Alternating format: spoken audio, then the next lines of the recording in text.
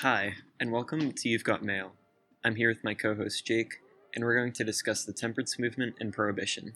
The Temperance Movement, which returned to prohibition in the 20th century, originated in the 1830s. This movement consisted of hatred towards alcohol and its eradication. But Elliot, where was the origin of such hatred? Well, at this time, women and children were dependent on men. However, things got tough when men consumed about 7 gallons of pure alcohol a year.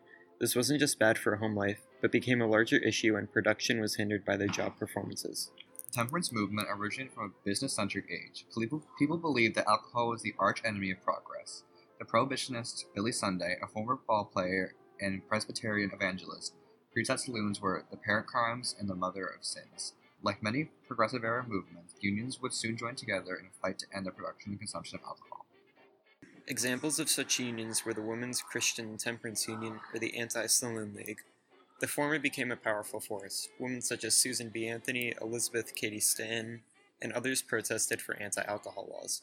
Frances Willard headed the WCTU from 1879 to 1898, fighting for temperance, moral purity, and the rights of women. The WCTU also wanted to stop child labor, improve education, and fix the living conditions of immigrants. The Anti-Saloon League became one of America's most popular prohibitionist groups by the late 19th to early 20th century. In fact, by 1902, the ASL had branches in 39 states with 200 paid staff members. The organization made it clear that all Americans know that in 1909 there were one saloon for every 300 people in the United States.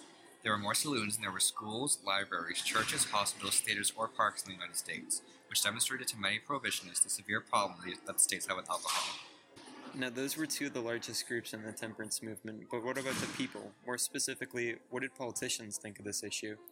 Starting with Nebraska's William Jennings Bryan, he didn't initially believe in prohibition. However, in 1916, when he resigned as Secretary of State because of President Wilson's war policies, did Bryan publicly support it. Woodrow Wilson had an unclear position regarding the prohibition movement in 1912, Wilson claiming that the Webb-Keenan Act was as far as he would go with the matter. The Webb-Keenan Act regulated the interstate transport of alcoholic beverages. Wilson soon pushed for prohibition with war tensions greatening. Theodore Roosevelt had an ambiguous position, and each side claimed that he supported them. He believed that it should be a state matter rather than a federal affair. Both of the Women's Christian Temperance Union and the Anti-Saloon League made tremendous strides in a ban against alcohol, with many vouching for a constitutional amendment. An amendment needs approval from 36 states. This factor encouraged union members to go state to state campaigning for one, and miraculously, it was ratified.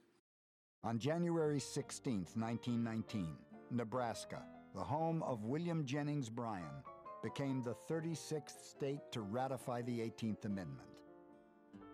It would go into effect 1 year later. The 18th Amendment barred the manufacture, sale, and distribution of alcoholic beverages. It was finally ratified due to a growing hostility between the US and Germany. With many beer manufacturers being German, it makes sense that people would advocate against them. As a matter of fact, attorney Wayne Wheeler reasoned that if one were to support German breweries, it would be treason. The 18th Amendment was both hard to enforce and widely disapproved of. One should note, however, that it said nothing against the consumption of alcohol. This provided a loophole for booze lovers around the U.S. One of the many loopholes during this time involved obtaining an alcohol prescription from a pharmacy. This gave an option for citizens to drink and kept distilleries in business. Many people also began crafting drinks in their own homes. The grape industry flourished during this time due to an influx of people making wine in their kitchens. Producing their own liquor or going to a pharmacy wasn't as popular as attending a speakeasy. Speakeasies were illegal bars or nightclubs that rose from the fall of legal bars. Alcohol was distributed without the worry of authorities intervening. Mobsters and bootleggers made fortunes out of these legal alcohol sales and participating on the black market.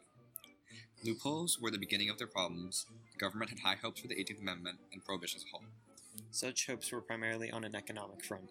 Many expected the price of household goods and property rents to fluctuate. Some hoped that the theaters would become even more popular and that gum, grape juice, and soda would become favorites. However, none of this happened, with entertainment and dining industries failing left and right.